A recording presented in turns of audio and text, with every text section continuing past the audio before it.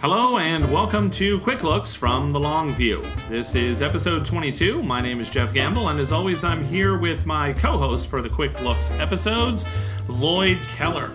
Lloyd and I have a couple of games to talk to you about tonight. The first one is a new title from Stronghold called City of Spies. And the second title is by Ryan LeCout, and that is called Islebound. So we're going to be taking a look at those two tonight. So Lloyd, I want to say thanks for joining me as always, and could you say hello as a spy who is trying to pass along the secret password? The secret word is Schadenfreude. Or maybe it could be escargot. Escargot? Look at that escargot. Domo arigato, Mr. Roboto. That's more than one word, though. That would be a lot. That would be a lot harder to type, in your secret ring that sends out Morse code. No, that totally wouldn't work. Okay. Yeah, that would not work real well. That would also, it's like I was thinking of what's the secret knock? It's like you can't do the shaving a haircut. Everybody knows shaving a haircut. I think that's the most overused knock in the history of the world, right? Between that and penny, right? Okay. I think those are the two most well-known knocks now. Still have the old shaving a haircut, and then we have penny. Shaving a haircut was used in Roger Rabbit, so... Roger Rabbit. Why do you bring up that film? It's a terrible film. It was a great film. I loved it. It was horrible. And a bunch of people, talked weird about an animated... What was that? Just an animated woman, or what was it? Jessica? Oh, Jessica Rabbit that wasn't a rabbit. That wasn't a rabbit. I mean, it was just very weird. It was a strange bunny. I don't know. I just thought the whole thing was kind of odd. It was like that and Howard the Duck. Those are two things, two movies that never should have been made. I like the fact that the bullets that were the cartoon bullets in Roger Rabbit were apparently Mexican. Why were they Mexican? I don't know. I don't remember that.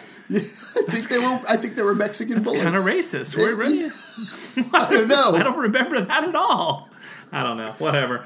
I was watching old Warner Brothers the other day, and it was like watching old Speedy Gonzales. And I was like, wow, this is pretty stereotypical. Wow, looking back on this with modern eyes, it's Yeah. Speedy Gonzales is a friend of my sister. Speedy Gonzales is a friend of everyone's sister. And then they all laugh. And I'm thinking to myself, I remember watching these. I never thought anything of that. But now I'm like, ooh, okay. Anyway. We need to keep him out. We got to build a wall. We do. We got to build a wall, right? Got to build a wall. Keep out Speedy Gonzales. That's right. Keep out Speedy Gonzales. It didn't work out in the cartoons. No, it never did. So I don't know why people think it might work out now. It's not really going to do anything. I think this has been the longest Lloyd say hello ever. I think there is. That's pretty good. And the thing that I love about the wall is the whole problem. Wait, no, there's large bodies of water. I don't know. What are you gonna do? Put up nets? I don't get it. I don't know. Whatever. Now we've gotten too political, and I will have offended some people, but it is what it is. I'm not going to apologize. It's a bad idea. Well, just wait another week to post this, and the election will be over. The election will be over, and I will either be apologizing to the new overlord and sending off my precious gold and ready to believe things and hear about all the plans. I want to hear about all the plans. All the plans that I've been waiting for shall be revealed. That's what I'm waiting for. I want to hear all these great plans. It's going to be good. It's going to be bigly. They're going to be ginormous. They're going to be ginormous. Yeah, it's going to be great. Other made up words like that. Yeah, right.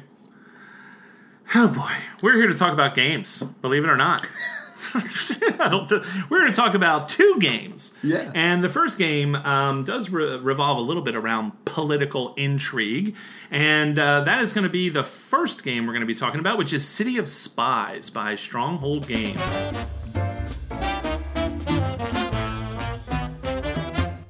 So, City of Spies is a game that was put out for 2 to 4 players. It is a 2016 title. And it's just kind of gotten larger distribution here. I first played the game, last year. I think we played it at Metatopia over in Jersey, which is actually coming up this weekend as of the time we're recording this. And the designer is listed as Gil D'Ori, and Antonio Susalara. And the artist is, Mihajo Dmitrievsky. Wow, I'm sure I did an even worse job than I usually do. I could have just tried to. Well, I try. And this is a game that is set in World War II. Basically, this is set in 1942. And it is all about the sort of competing spy networks of the great powers. So the United States is kind of represented. Germany, of course, is represented. You have Portugal represented, kind of the historical setting of this game. You also have Great Britain represented, and France is in there, definitely. Yeah. And so basically what this is it's kind of a game of political intrigue. And what you're trying to do is you are trying to gain new agents. You're trying to recruit new agents. And these new agents are hopefully going to do, a fantastic job for you. They're going to be better than the agents that you have. And as you improve your sort of agents and their abilities over time, it's going to enable you to recruit even better agents, etc. And you're going to be kind of going to these different locations in this city. And in the city you have kind of there's a church that you might go and have a clandestine meeting, or you might go to the beach. You might go to the beach. You might go to a number of different hotels that were apparently kind of known for clandestine meetings between spies of various countries, where they would either share information or try to steal information from each other and things of that nature. So that's kind of the backdrop here. And all of the spies are going to be rated in a few sort of different areas. You start off with a hand of 6 spies, right? And these 6 spies are going to come from various countries involved in the time period. And they're going to have different abilities. Some of them have a assassination ability, where if you send that spy to a location where there's another spy, you might have the chance to assassinate another player's spy. Some of them have abilities like nationalism, where they kind of draw power and strength from being surrounded by others of their kind. So if I have a Spanish or an English nationalist, okay, then other spies that might be at other locations in the city are actually going to kind of combine their strength with mine in a way and make me even more powerful, okay? Even if they're not your spies, too. Exactly, that's the best part. Right. Yeah. They could be somebody else's spies, but, they're kind of caught up in this wave of nationalism, right? There's the seduction power, which is really kind of cool. The seduction power will pull agents from other locations to you in a very James Bond kind of fashion. And that will, of course, then give you the ability to loosen up sort of other areas that you might also be interested in trying to recruit in by distracting another player's agent with, maybe one of your agents who's going to use their seduction power, right? So, and then finally you have this sort of Hydra symbol, right? Which is this kind of octopus kind of symbol, which is sort of a conspiracy symbol. And those guys are going to allow you to actually kind of maybe even change the resolution of the round. So when I talk about changing the resolution, let me explain what that means. So you have these locations that are going to be out on the table, and they're these really nice, thick, kind of square tiles that you're going to put out an array of, 8 of them, I think? Or it's either 6 or 8. You're going to put out 6, I believe. 6? All right. So you're going to put out this array of these tiles, and then there's a couple that will not be put out, okay? So it's kind of a random setup each time. And each of the locations might have a different sort of a spin to it. For example, there's no assassinations in the church. That's one of them. And if you go to a hotel that's known for sort of German tourism and German nationals coming, then any German agents sent there are going to kind of get a bonus to their strength, okay? And when we talk about strength, you can kind of think of it as influence or whatever it is you want to kind of think of it as. But basically what you're doing is you're competing for a new agent that is going to be at each of these locations around the board. Most of them are going to be face up, and you're going to know what you're competing over, but there's usually 1 or 2 that are going to be face down. They're called top secret. And so you don't know exactly what that kind of reward is, who you're actually going for there. And so that's kind of a fun little twist. And then what you're going to do is you're going to take your hand of agents and you're going to be placing agents out into these locations in a specific way. I won't get into all the rules about placement. There are some, they're not overly onerous. You know, they're not hard to remember, but there are some placement rules. So you place your agents around the board until everyone has placed the number that they're supposed to, depending on the number of players in the game. And then you're going to resolve. And each of the locations' boards are numbered like 1, 2, 3, 4. And that's the order they're going to resolve in. So if I place an assassin in the number 1 spot, that's really good for me because that assassin is going to activate first and get to take a shot at somebody, okay? However, if I put my assassin in the number 3 spot, well, if somebody else had put an assassin earlier, or maybe someone uses seduction, or maybe something like that, they could pull my assassin out of position, they could assassinate my assassin. All kinds of craziness could happen like that. So there's this interesting resolution order on each of the location tiles, and then, as an added twist, each of the location tiles is number 2. So you're always going to resolve from low to high. So when you're putting out your spies, you really have to think about this. Like, what's the order that everything's going to fire? Because that can have some definite effects when it comes to things like nationalism, when it comes to the seduction powers. These are the kind of things that you really need to think about because depending on how the tiles resolve can really change things. So that's kind of a neat little twist too. And then there's also the abilities on the boards themselves. When you place your spies in certain locations, there might be little icons that'll tell you you can peek at another tile at that location. Or you can peek at a tile anywhere. Or you can look at maybe a hidden reward tile, right, which is another agent that's face down. So these are going to allow you to kind of have a little bit more flexibility, a little bit more knowledge about what you're going to be sort of competing for. And so all of this happens, everybody puts out their spies, you're trying to recruit these better spies, more powerful spies, and you're going to resolve the board, and the players are going to take the spies that they have obtained, right, into their organization, but then they have to retire some, because you can never have more than 6 spies in your hand. And so what ends up happening is you have to sort of retire some spies and keep others.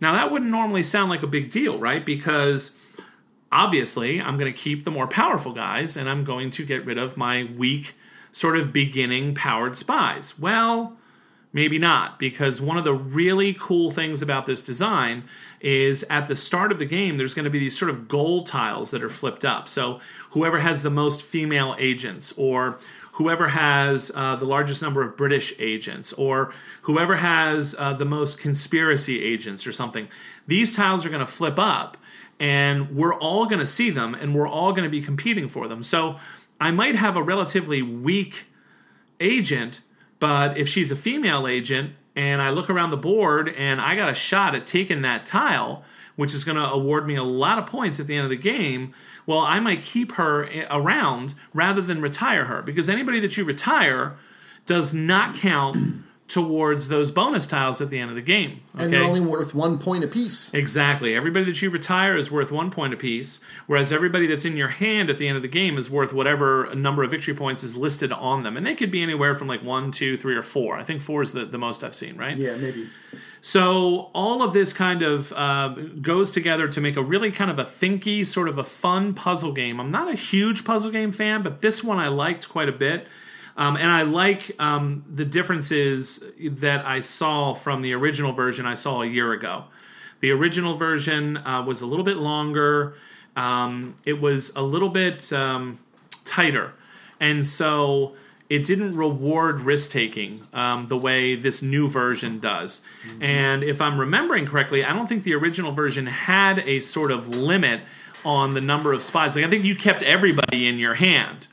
And so I don't remember having to discard them and only having the 6. So my memory's a little fuzzy. It was almost 2 years ago. A little over a year ago. Because I don't think it was Metatopia last year. Because Metatopia last year, was it last year? I guess it would have had to have been last year. Yeah. Fine. I'm just getting older and my memory's too fuzzy. But I remember being a little kind of overwhelmed by all of the different things I could put out and trying to keep track of what people had, blah, blah, blah. This, I thought, really kind of streamlined things, made it a lot simpler. The placement rules were significantly simplified from what I recall, and it just makes the game a lot of fun. You can play it a little bit faster and looser and still have all sorts of great interactions and opportunities. So you're going to do this 3 times. There's 3 rounds in the game, and at the end of that, everybody's going to kind of reveal the 6 that are in their hand, and you're going to score the points on them. You're going to score those bonus cards. You're going to score 1 point for each agent that you retired, and then you're going to see who won. So from a sort of a gameplay rule standpoint, that's sort of the overview. So, Lloyd, what were your impressions of City of Spies? I like this one a lot because of the fact that there's a lot of bluffing going on. And that's, I think, one of the coolest things about the game is that everybody starts with the same agents, the same 6 spies, and most of the time, unless you go to the beach, because you can see everybody's exposed at the beach. Everybody's exposed at the beach. It's like a nude beach. Really? Well, it is supposed to be Europe. So. Exactly. But when you put your spies out into play, they actually go face down. And it's not until each tile is resolved in that activation number and in the activation order that you finally see and go, oh, well, I guess I'm not getting that tile now because I thought I had a good strategy and no, that assassin just killed one of my dudes. Oh, we totally forgot about the diplomat. Oh, the DIT. Oh, yes. The diplomatic immunity. It's just been revoked. It's just one of the worst lines in movie history. I loved it. It was terrible. With the South African dude, diplomatic immunity. Anyway, that's a Lethal Weapon reference. Like he shoots him through his wallet. Come on, it was awesome. I know. It was like Lethal Weapon 16 or something, wasn't it? It was freaking horrible. Anyway, the diplomats. The diplomats can shield other people, themselves or somebody else, right? So they're like an assassin counter, right? Right. So those are kind of neat too. So one of the cool things to do is to pull a diplomat, or try to pull a diplomat with a seduction, and get the diplomat out of there so you can then assassinate somebody. But the diplomat can make themselves immune. Well, actually, no, because if the diplomat resolves afterwards on a later board, you just pull him over there and then he flips, right? So then the diplomat has an ability to kind of try to make other people immune, but might not be able to do what it was you originally planned. Or if it's a nationalist sort of a round where you're trying to get a lot of guys from the same sort of country in one kind of location, because you're looking at orthogonally adjacent locations in this game, that can really mess with things too. So those are kind of cool as well. So, I mean, I definitely like the whole bluffing aspect of it. I like the way you kind of have to thin your hand out every time you get somebody new. Yeah, it's tough because it really makes you think about, looking at those goal cards, looking at what you might want to keep for the end of the game, or simply just thinking about, what type of strategy do you want? Because if you manage to get a lot of assassins, even though there might not be an assassin goal card, well, if you get a lot of assassins and you can get them into the first or second place on whatever tile they're activating, you have a pretty good shot at winning a lot more tiles than your opponents at that point, which is very handy. I liked the artwork for all the agents is great. Yeah, it's real kind of stylized, almost caricature-ish kind of art, but it's pretty cool. Yeah, I have to agree. I like the artwork quite a bit. And for the most part, it's such a quick game. Yeah. For what we played a year ago, which was really long. Yeah, it was like 45 minutes or an hour. And now, I mean, that game, we can get through that game now that we played it a few times in like a half hour. Oh, yeah. Very easy. Very easy to set up. Very easy to put away. And yet you've got these great sort of bluffing sort of decisions. Yeah. So it gives you that nice kind of niche in a real short amount of time. And I just really enjoy it. Yeah, I like it. I like it quite a bit too. I was kind of curious to see what kind of changes were, and I wish I could be more clear in my mind about exactly what was changed. But I can tell you this: when I played it at Metatopia, I wasn't a big fan. I was just like, I don't know about that one. because that's one of the cons that Steven goes to over at Stronghold, and he'll say, what do you think of this game? And I remember kind of being sort of a little lukewarm on it, but I think, whatever it was that they did to it, they must have done something to it. I really like it. I like the changes because it is faster. Mm-hmm. It is pretty easy to teach. I mean, I've taught it to a lot of people. The iconography is good. The assassin is a gun. You know, the seduction is like, hearts. Everything is like really clear. If I put a tile down in a space and it shows an eyeball with, arrows pointing, it's like I know that means I can peek, I can look at a tile that's on that tile, really kind of clear iconography, which I like quite a bit too. So, to me, if you're looking for a bluffing game, I really like this one. I like this much better than Sheriff of Nottingham. Sheriff of Nottingham is another kind of those bluffing games where you're trying to see, what you can do. Can you intimidate somebody into not accusing you of having contraband? And in this game, you can lay out like 2 tiles on a location, and that's kind of intimidating because you know that they're probably going to sum their strength, and if they get the first and second spot, you can bet there's probably an assassin. And so I might just be like, well, you know what, I'm willing to concede that tile because you put 2 agents there, and I don't know who they are, but I don't even know that I can compete there, so I'm going to focus my attention somewhere else instead, right? Mm-hmm. So it's got a little bit of that bluffing, like you said. But whereas I found Sheriff of Nottingham to be kind of, I found it to be kind of annoying. I didn't really find this one that way at all because of the speed of it, because of the special powers. Sheriff of Nottingham is just kind of like, okay, give me the bag, let me look. It's like, okay, there's contraband cards in it or there's not, And, you can play that with people. Like when I play that with, my kids, they're like, every time it's like, oh, Dad, all right, let me see it. I'll bet you put something in there. No reason other than they're my kids. And I'm like, all right, whatever. There's no point me even trying because they're going to check it every time, right.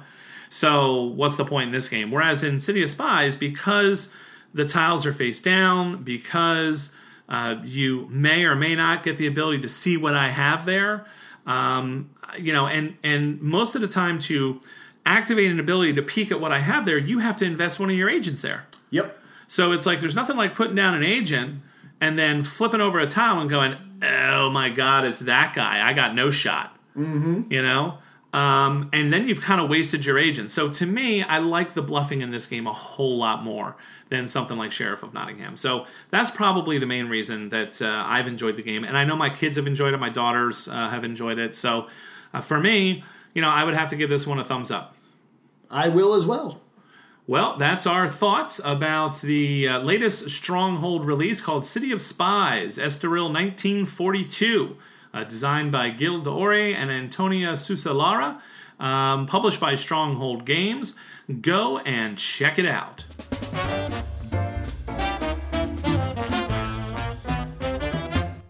So the next game we're going to talk about is a new title by Ryan Lecaut. And this is the game called Islebound. This is released again in 2016. It's for 2 to 4 players. Says it plays in about an hour to 2 hours. I find that it plays about an hour and a half. And it's given a weight of like 2.8. And it's kind of, like the typical kind of Ryan Lecaut game, which is, I always think about that old great Warner Brothers, like with Bugs Bunny, first base, Bugs Bunny. Second base, Bugs Bunny. Pitcher, Bugs Bunny. Catcher, Bugs Bunny. Left field, Bugs Bunny. Right field, Bugs Bunny. So it's like designer, Ryan Lecaut.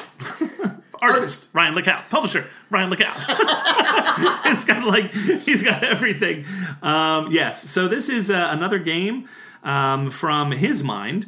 And it's kind of set in the same sort of world, sort of universe that he's imagined. We got these great like toad people and bird people and humans and fish people. Fish people, yeah, yes. the fish folk. I like the fish folk. And so this is a game where you are basically representing the captain of a ship. And you are going to be navigating around a sort of archipelago of islands. in this ocean, represented by this sort of semi-modular board.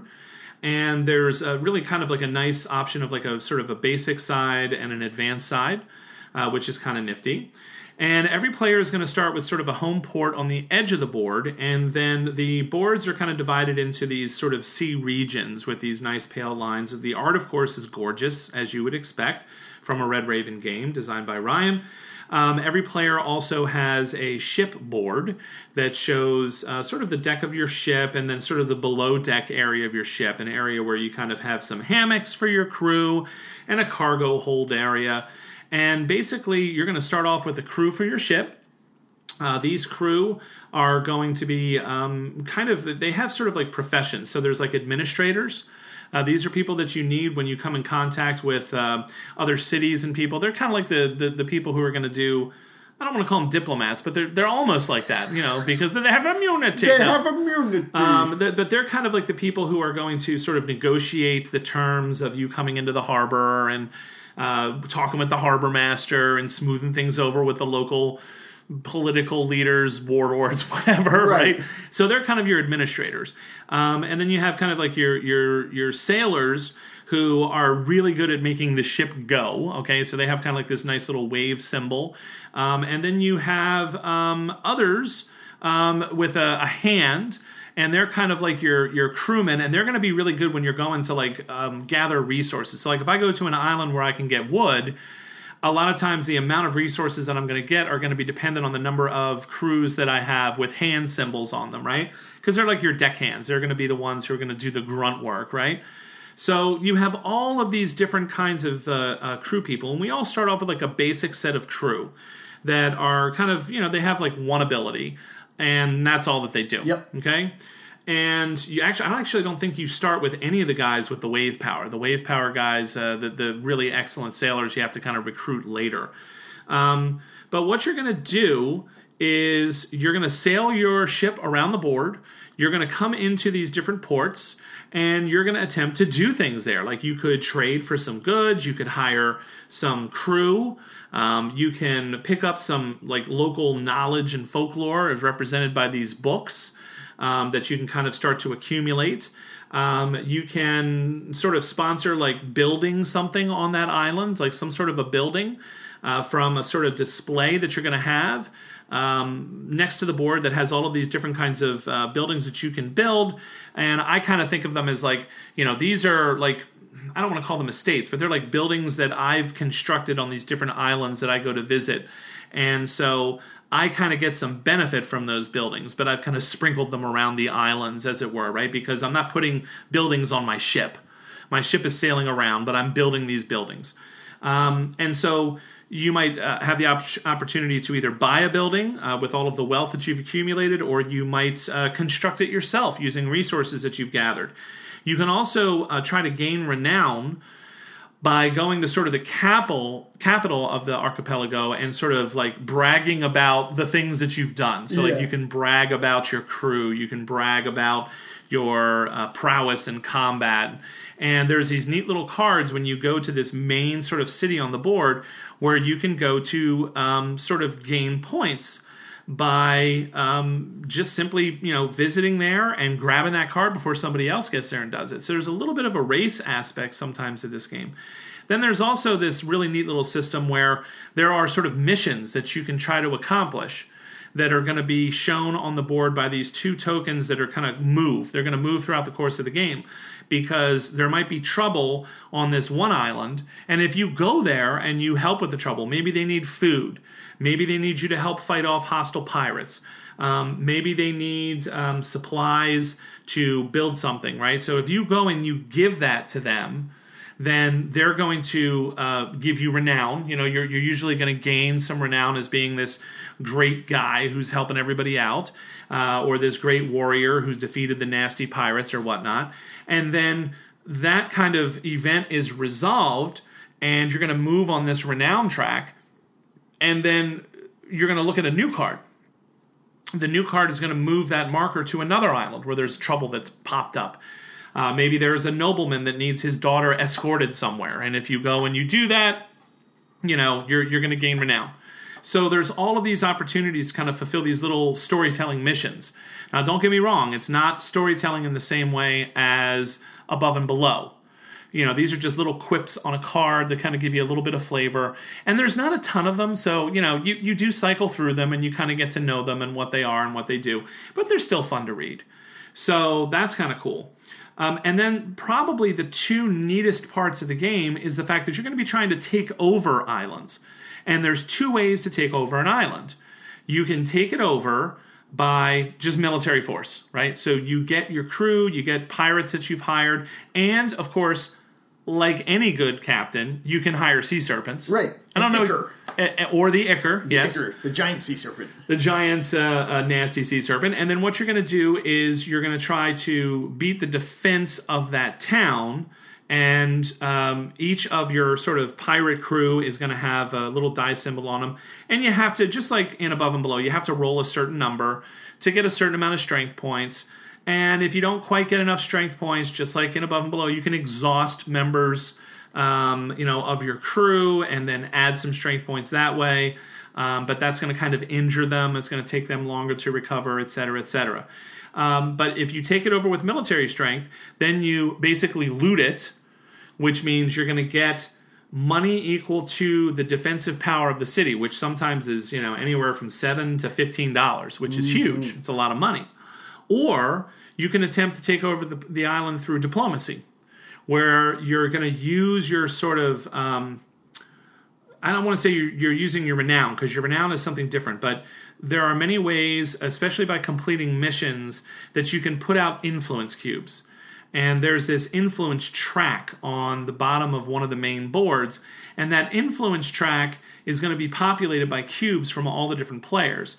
And depending on when you gain your influence is going to tell you whether you're gaining maybe just one influence or two or three or four. So you're going to sort of accumulate influence with these cubes in different locations on this single track, and then you can spend that influence, try to take over a town diplomatically. But then you're going to have to remove the cubes. And so I might remove a 4 and a 3 and 2 2s, right, in order to get enough diplomacy to take over this town. Well, the next person who puts out influence has to first fill in the 2 2 slots, right? Mm-hmm. And then, the next person might get to fill in the 3, and then maybe I'll even get a chance then, once that thing fills up again, to put in the 4 again. Or maybe you'll use your influence, and the first time I go to gain influence, great, I got to do a 1. So it's really kind of a neat sort of a way to try to time it. When you're going to use your influence and when you're going to try to gain influence. Like, let somebody else take the schlubby influence and wait till that power track kind of creeps up, and then you jump in there with a couple 3s and 4s and you're set, So that's another really interesting part of the game. And then finally, what you can do is you can try to visit a town without attacking it, either diplomatically or militarily. And basically, you use your administrators, you pay the entrance fee, which is usually money, sometimes a resource, or sometimes you got to exhaust a crew person. Mm-hmm. You got to exhaust an administrator, exhaust a deckhand, which basically means they go from above deck to below deck where they got to sleep. Yep. And then you have to go to a city, an island or somewhere where it shows a bed icon, just like in Above and Below, and then your crew's refreshed. Anybody that's below deck will come on top of the deck, right? And then they'll be able to be used again. So that's kind of a nifty mechanic. So a lot of times people are going to try to take over a island because they don't want to have to exhaust crew, or they want to stop paying these entrance fees. But while people are paying the entrance fees, the other kind of cool part of the game is every time you pay a money entrance fee to get to an island, it goes on what's called the treasure map on the main board. And so on your turn, you're going to move your ship, and then you're either going to visit a port and try to, do the action that's there, or you're going to try to take over the town with military or diplomacy, or you're going to not visit the port and you're going to go treasure hunting, which basically means you take all the money that's accumulated on the treasure map, which is kind of neat too. So you have, crew, you have the spatial aspect of sailing your ship around, which I find to be fun. There's a cost for going to the same place that another player is. You have to exhaust another administrator, basically. Timing is crucial when you visit places. Who takes over an area, who doesn't, what buildings you build, what kind of victory points you're going to gain from those, what benefits and special powers you're going to gain for those. Like every time you rest your crew, you also get money, or maybe you get a discount on buildings. Then you have those books of knowledge that you're trying to accumulate that you can kind of turn in for points, or that you might use to help you build more elaborate buildings. Just really amazing kind of stuff. So a lot going on in the game. A lot is very wide open. You know, there's no real directional path like you should do this or you should do that. You're kind of free to just kind of sail around and just do stuff.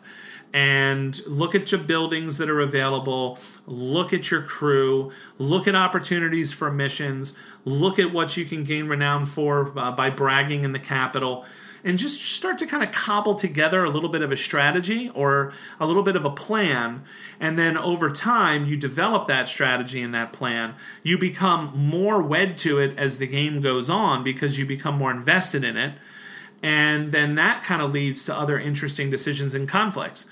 If I see that you are clearly trying to gain control of a bunch of cities in different regions around the board so that you can claim that renown card, well, I might go and take one of those away from you. Not because I necessarily want that island for myself, but because it's going to stop you from scoring points. And so, you know, even though a player has taken over an island, another player can swoop in and take it from them. It's a little bit harder. The game makes it a little harder to take over an area that a player already took over, but you can do it. And so I like the fact that there's just tons of options in this. My children enjoy this game. You know, all of Ryan's game have been a hit with my kids. I'll be honest with you. Above and Below, City of Iron, Islebound, Artifacts Incorporated. My kids have really enjoyed these, and I found that I enjoyed it as well. What have been your sort of impressions with Islebound, Lloyd?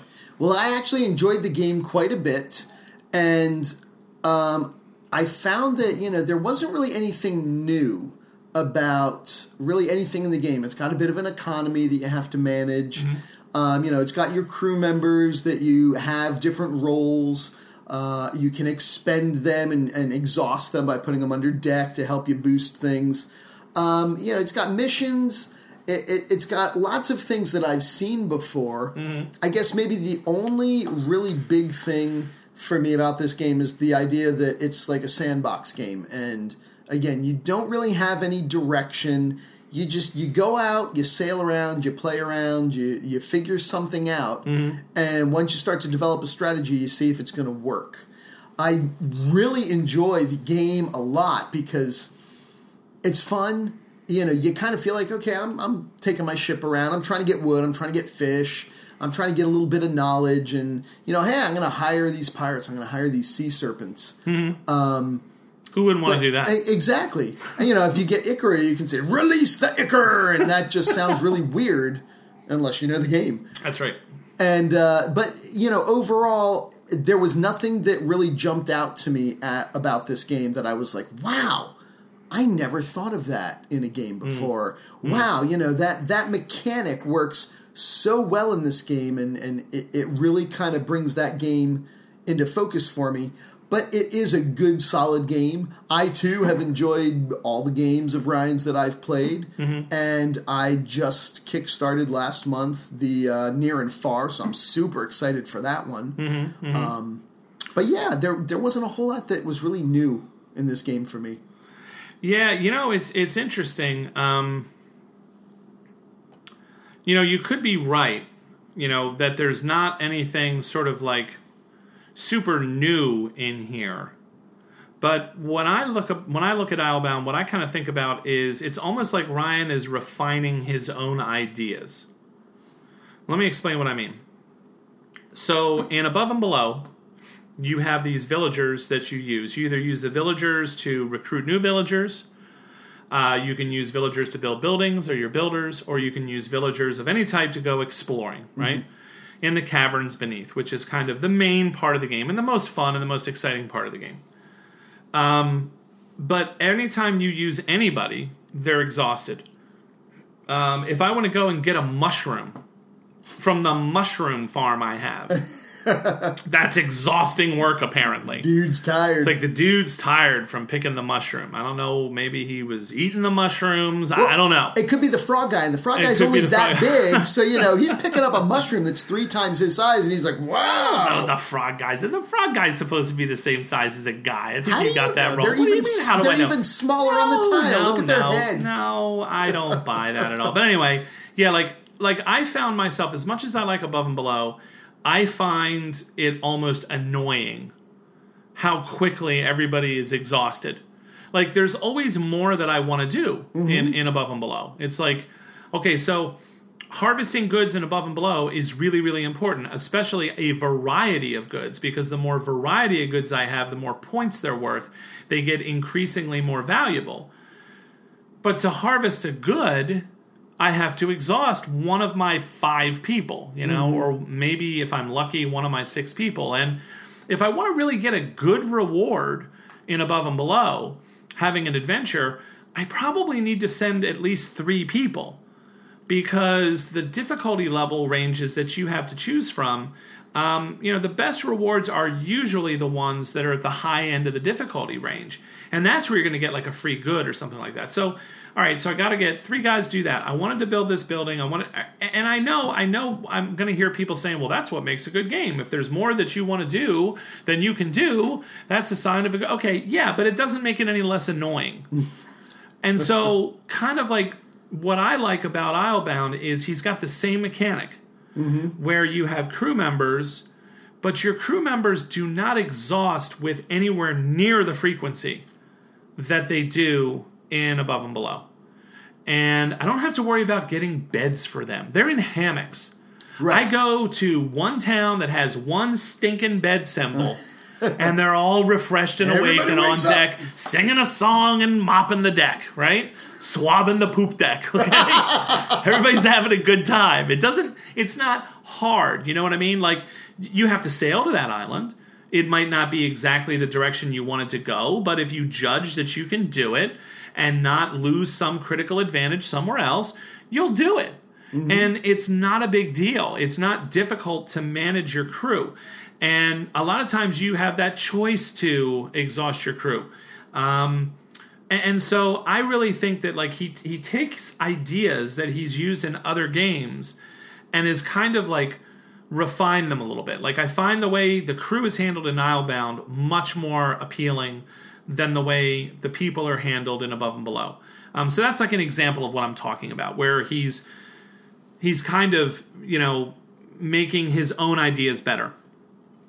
He also kind of got away, I think, from the set collection in this game. A lot of his games feature very heavily set collection sort of ideas. Whether it's Above and Below, whether it's City of Iron, where you're trying to get on as many of those different goods tracks as you can and be competitive and have majorities.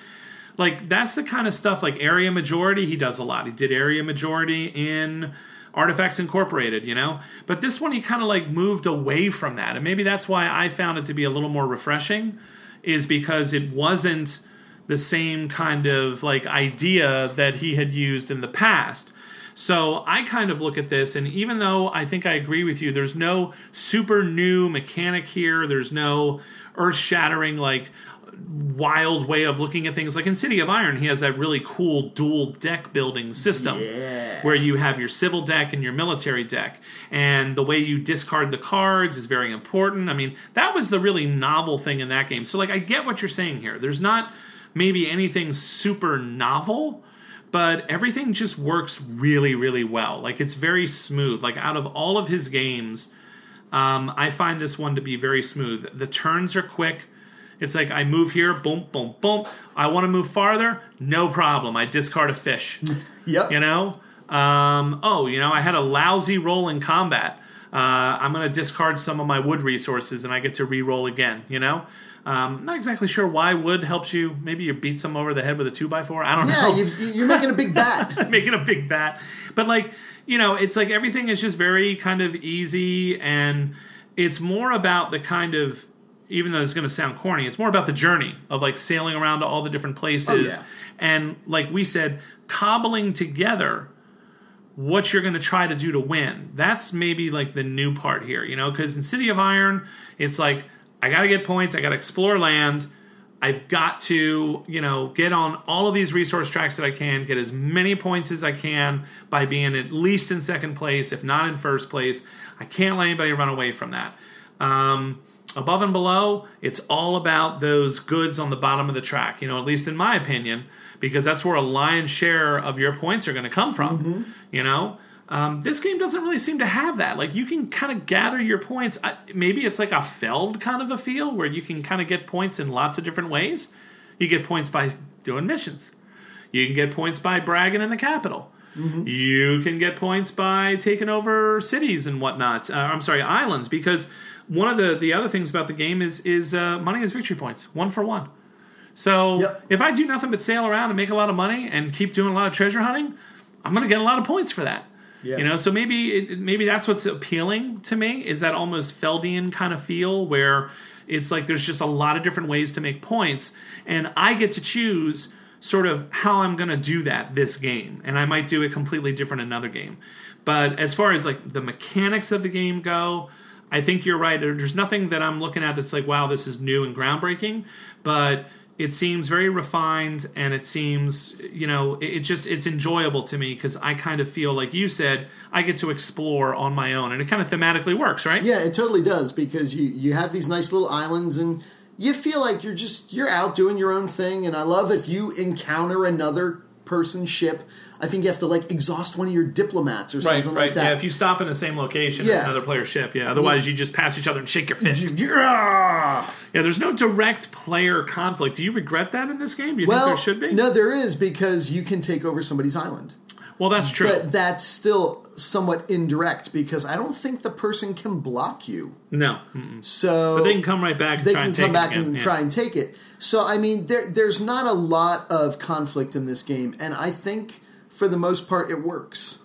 Because if I knew that I had to worry about, you and Carter at one point ganging up on me, well, then I got to go get pirates and sea serpents and make sure I have wood for rerolls. And, well, now, I'm not It's even a different thinking. game. It's a different game. Now I'm not thinking about my strategy That's a good point. to get, those cool points from the point salad. Now I'm just worried about being defensive. Right, and not getting yourself kicked around and kicked about. Yeah. I think that's a good point. And so, while there is definitely that kind of player interaction, I think that you're right. If you could kind of directly go out after each other, I don't know that it would work as well, because then, like you're describing, it'd be kind of a different game. So, do you have any other sort of final thoughts as Haley shakes in the background there for us? Do you have any other final thoughts about, really? You're going to do it again? Thank you so much. Gotta love this dog. Do you have any other final thoughts about the game here, Lloyd? I do. Actually, the other really cool thing that I appreciated about this is every one of those crew members and those people that you can hire, if you flip them over, you can use them in above and below, because they have the alternate icons with the dice rolls on the back, and it's just, tons of fun. Now, apparently my daughter wants to say something about this game, too, so we're going to hear what she has to say. What do you want to say about Islebound? I rate this game 10 out of 10 for great. What makes it so great? Well, I just got home from practice. I really like this game because all the different little lands are all unique, and you can build your own strategy for I want to do better in this, so I'll go here, and then once you take them over, you can really build a good ship. Yeah. All right, bye. So that's Sophie's take on Islebound. Yeah, and like I said earlier in the review, all the kids like it. Carter really likes it. Olivia liked it. It's a fun game, and it's one that you kind of do get that feeling of exploration, which is a good time. So for me, Islebound is definitely a thumbs up. What about you, Lloyd? Oh, it's definitely a thumbs up for me as well. I like all of Ryan's games, and this is one that I'm happy to play anytime. Well, those are our thoughts about Islebound, the latest title from Ryan Lecout, and looking forward to Near and Far, the next one that he's got coming out. Gonna definitely want to check that out as well. So if you were interested in any of the games that we talked about today, whether it's City of Spies or Islebound, I would definitely encourage you to go over to GameSurplus.com and check and see if they have any still in stock. If they don't, send a message over there to games@gamesurplus.com, and they'll be sure to round up a copy for you. GameSurplus.com is our sponsor, and we are thrilled to be associated with them. They have exceptional customer service, fantastic shipping speed, a huge selection of imports available all the time, as well as all of the greatest and latest domestic titles. So their inventory is expanding all of the time, and we're just thrilled to be associated with Game Surplus and would encourage everybody to go there. They have also recently changed their shipping policy. They offer free shipping at a much lower threshold than they did before. And they're always running specials in their treasure chest section, and they update now more than once a week. They used to update only on Friday evenings, and you kind of had to wait around and see what pops up. They update now regularly, and so I know, they got a few copies of A Feast for Odin in. I even tweeted about that. I grabbed one of those for myself, of course. And yeah, I mean, they're getting stuff in all the time, so check them out daily. That's GameSurplus.com. So for Lloyd Keller and myself, I want to say thanks to everybody out there for listening, and have a great night.